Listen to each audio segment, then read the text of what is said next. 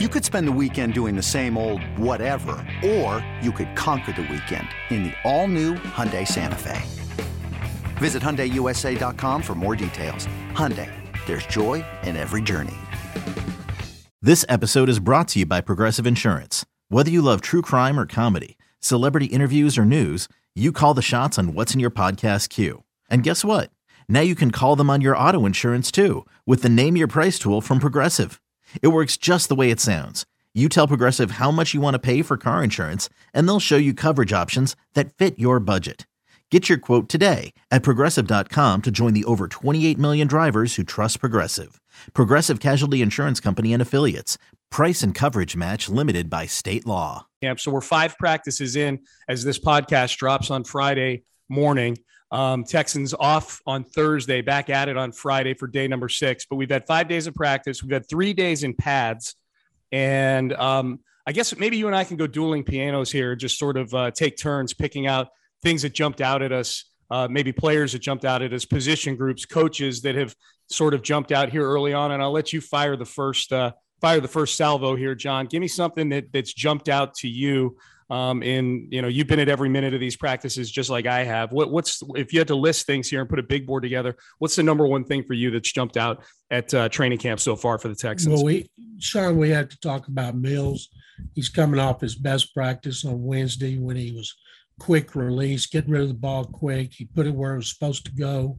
And Pep Hamilton has told us he wants to play faster, that he'll have a lot of the changes up front dictated by Justin Brett, which is the way it should have been. There was no reason a rookie should be worried about those things last year. So I think the fact that he wants him to play faster and the fact that Mills looks much more comfortable, which is natural going into his second year, but I think the system fits very well for what is best for him in being able to get up the line of scrimmage, get rid of the ball instead of sit there and think. Yeah, I think, John, you named a couple of. I'm gonna kind of fire back here as we're picking things out at Texans training camp that we really liked and looking in watching the particularly these last 3 practices that were in pads.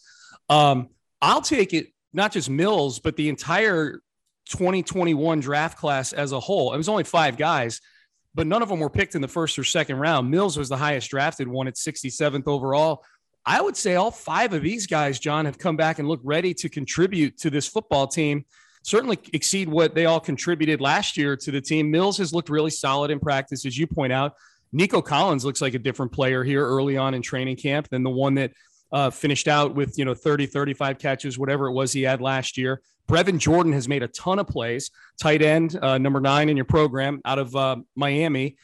He's made a ton of plays in practice. And then the 2 defensive rookies taken in the 5th and 6th round, we already knew Roy Lopez is a starter on the defensive line, and they've raved about Garrett Wallow. Nick Caserio might have gone 5 for 5 in a draft class in which he wasn't picking until the beginning of the 3rd round. And it's early, obviously. They played 1 season and 5 practices of a training camp. But boy, these are 5 guys that really look like they've kind of taken to whatever it is the Texans are doing in the building over there right now.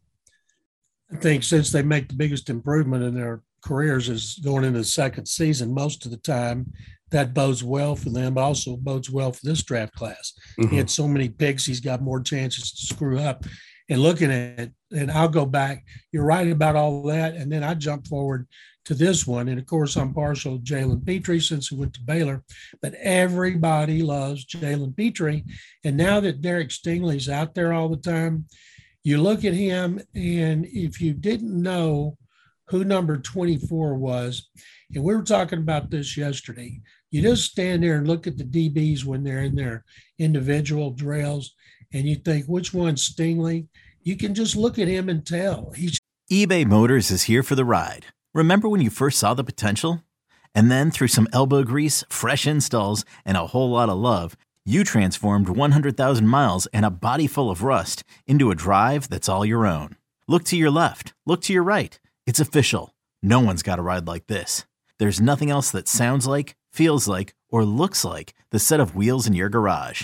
With over 122 million parts, you can make sure your number one ride or die stays running smoothly, so there's no limit to how far you can take it. Brake kits, Turbochargers, engines, exhaust kits, roof racks, LED headlights, bumpers, whatever your baby needs, eBay Motors has it. And with eBay Guaranteed Fit, it's guaranteed to fit your ride the first time, every time, or your money back. Plus, at these prices, well, you're burning rubber, not cash. Keep your ride or die alive at ebaymotors.com. Eligible items only. Exclusions apply. Just got the way he carries himself, the way he stands. His posture's perfect. He just looks like a lockdown corner, and I can't wait to see him get on the field and see what he can do. I don't know how much they're going to play him in that first preseason game, but having he and Petrie as starters right off the bat is going to make that defense so much better. Yeah, no, they're definite upgrade. I mean, obviously they're huge upgrades talent-wise over what they were trotting out there last year. Yeah, I'm willing to live with the mistakes of a young secondary, John. If those are the guys they're trotting out there, I'm willing to live with the mistakes of a young secondary. The other first-round pick, Kenyon Green, finally got some reps with the ones. That seemed to calm some people down that he had been running with the twos all of camp. He had, I think it was day 4, the second padded practice, he was running with the ones. I guess as camp starts to shape up, are we looking at a Max Sharping versus Kenyon Green battle at left guard? Or do you think it's just, they're just mixing and matching right now, and it's going to be Kenyon Green in week 1 when they play the Indianapolis Colts? John, he was with the first team that day. Then Sharping was back first team the next day. And maybe Sharping will take the coaching of George Warhol and become a better player. But to me, you want at least a couple of new starters in that offensive line. Yeah. And they traded up to get Green for a reason. And I know we talked about this on 610, but the first couple of days, he seemed slow to get back to the huddle, which tells you that he was sucking eggs. And so I always watch players, especially ones that come from the West Coast and freak out when they get the humidity. But he came all the way from College Station. And so I didn't notice that the last 2. He was up, he was back just like his teammates. So at some point he's going to start. But I would like to see Sharping. I like the guy. He works hard. He's a big guy. He's tough. And maybe, just maybe, in Warhop's system that he'll do well. But Green was drafted number 1 for a purpose. So if you're looking at that offensive line, Charlie Heck is a swing tackle. Mm-hmm. And Justin McCray is probably going to be the backup center because he can play guard. And then you got Max Sharping. That's 8 right there without any injuries. And so I'm thinking Green's going to start. If not the first game, it won't be long afterward. Yeah, that is 8. You're right. And then they drafted Austin Deculus. He's a 6th-round pick, so he might wind up on the practice squad or something like that. But yeah, for an offensive line that hasn't played very well the last couple of years, you do get to 8 guys awfully quick when you start to stack them up the way you just did. So, also different last year when those guys were coming through the stadium like a revolving door. Yeah, absolutely. You mentioned Pep Hamilton, John. I feel like the system has been a big topic this week. The comparison of the system, Tim Kelly's system to Pep Hamilton's system. And Davis Mills, when he was on with John Lopez and Landry Locker on In the Loop, was pretty candid. Justin Britt wouldn't bite on the question when Landry tried to ask him about differences between Kelly's offense, which is really O'Brien's offense, and Pep Hamilton's offense. Davis Mills went in and basically just said, man, this is way easier for a quarterback to run this system than the one that we were running last year. There's so much less on, this is Mills talking, saying there's so much less on my plate. The center in this offense is the one that calls out the Mike linebacker. Really, that's where the onus is on the offensive line.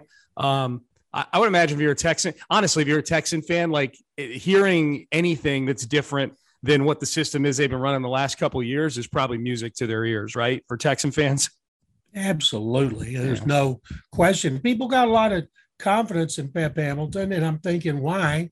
Now, 5 teams were interested, and so people love the guy, and this puts him a step closer to being head coach. And he uttered 2 words on Wednesday that were music to my ears when he's talking about rookie running back Damian Pierce. One of them was explosive, and the other one was playmaker. Yep. That's your guy, John. You've hitched your wagon to the Damian Pierce star this year. That's your guy. So you got to like that positive feedback. Hey, are you buying the Pharaoh Brown the Pharaoh Brown smoke so far this training camp? I feel like every year it's an annual tradition that we fall in love with Pharaoh Brown, and then inevitably he goes out and gets 6 penalties over the next 3 games, and we fall out of love with Pharaoh Brown. But Pharaoh Brown's done some nice things so far. Are you buying Pharaoh Brown right now? I was buying it last year, Sean, after he flashed in 2020. I thought, man, 6'6", 260, he can run. He's got some acrobatic moves, but then injuries and ineptness kept him out, penalties, but he just looks so good. The last 2 practices, he made a lot of big catches. Yep. And they need somebody tight end besides Brevin Jordan, because Jordan's not a blocker. And man, oh man, he can help. He could help Davis Mills so much if he could just stay on the field and be consistent.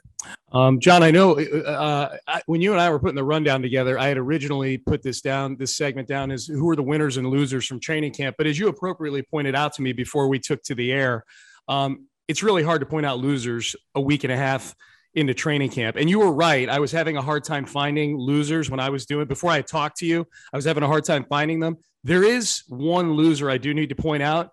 That poor NFL Network camera that got hit with a stray Jeff Driscoll incompletion during the throwing to wide receivers against air drill. Did you see that? Did you see that camera it was right in front of me.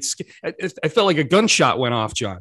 It was the lens, and I tell you, I heard that Driscoll was aiming for it, and it was the most accurate throw he's made since he's been here. He had a big problem with the cameraman. Cameraman looked at him the wrong way when he was walking in that day. It was really funny, actually, John, because I was standing right there, and Pep Hamilton came walking over and said to the cameraman, he's like, his name is Jeff Driscoll. That's who you need to charge that to, is Jeff Driscoll. And then Pep turns around and starts walking back over towards the drill. He's like, Driscoll, you just bought yourself a camera. $250,000. Yeah. Oh, right. Of all the cameras to hit, right? He couldn't just knock the phone out of one of us schlubs' hands. Like, that would have been the camera to hit. He hits the most expensive camera. And probably the biggest target too. He couldn't hit a little cell phone camera. Right. No, you're right. You're right. Yeah, he did. That camera has a large catch radius. You're absolutely right. Hey, John, just in general out at camp, what have you thought about the vibe out there with the fans the last couple of days at the padded practices and fans being out there? What's your general feel of the mood and sort of the vibe? People you talk to, you interact with as many, if not more people than all of us through your social media outlets and everybody you see around town. What do you get the sense is early on here is just sort of the mood around training camp? People are realistic. They're upbeat about the rebuild, phase 2 of the rebuild. They're fired up to have first round picks again, 2 of them. They like the young talent, but they're not harboring any grandeur. They just want to see the team improve, and we're not going to know that until we get into regular season. People will flash in preseason, maybe the first game, and they're not on the final roster. They're on the practice squad, but all they're looking for is to see what they've seen. Brandon Cooks, or Nico Collins especially, Pharaoh Brown, a lot of those guys, Jalen Camp, are getting the fans pumped up by making exciting plays in practice. Most of them come from Davis Mills, and you can't really tell about linemen and linebackers and running backs until you see them where they can hit people, and that's not coming until preseason starts. I know you're pumped, I'm pumped, everybody's pumped, not for the playoffs, but just see where are the Texans going in their first season under Lovie Smith. Yeah, I think the mood's been great. I thought the crowds are really good the last couple of days for the padded practices. I'm excited. I'm optimistic. It feels good. It feels good to have it be kind of normal. They are making a lot more plays, it feels like.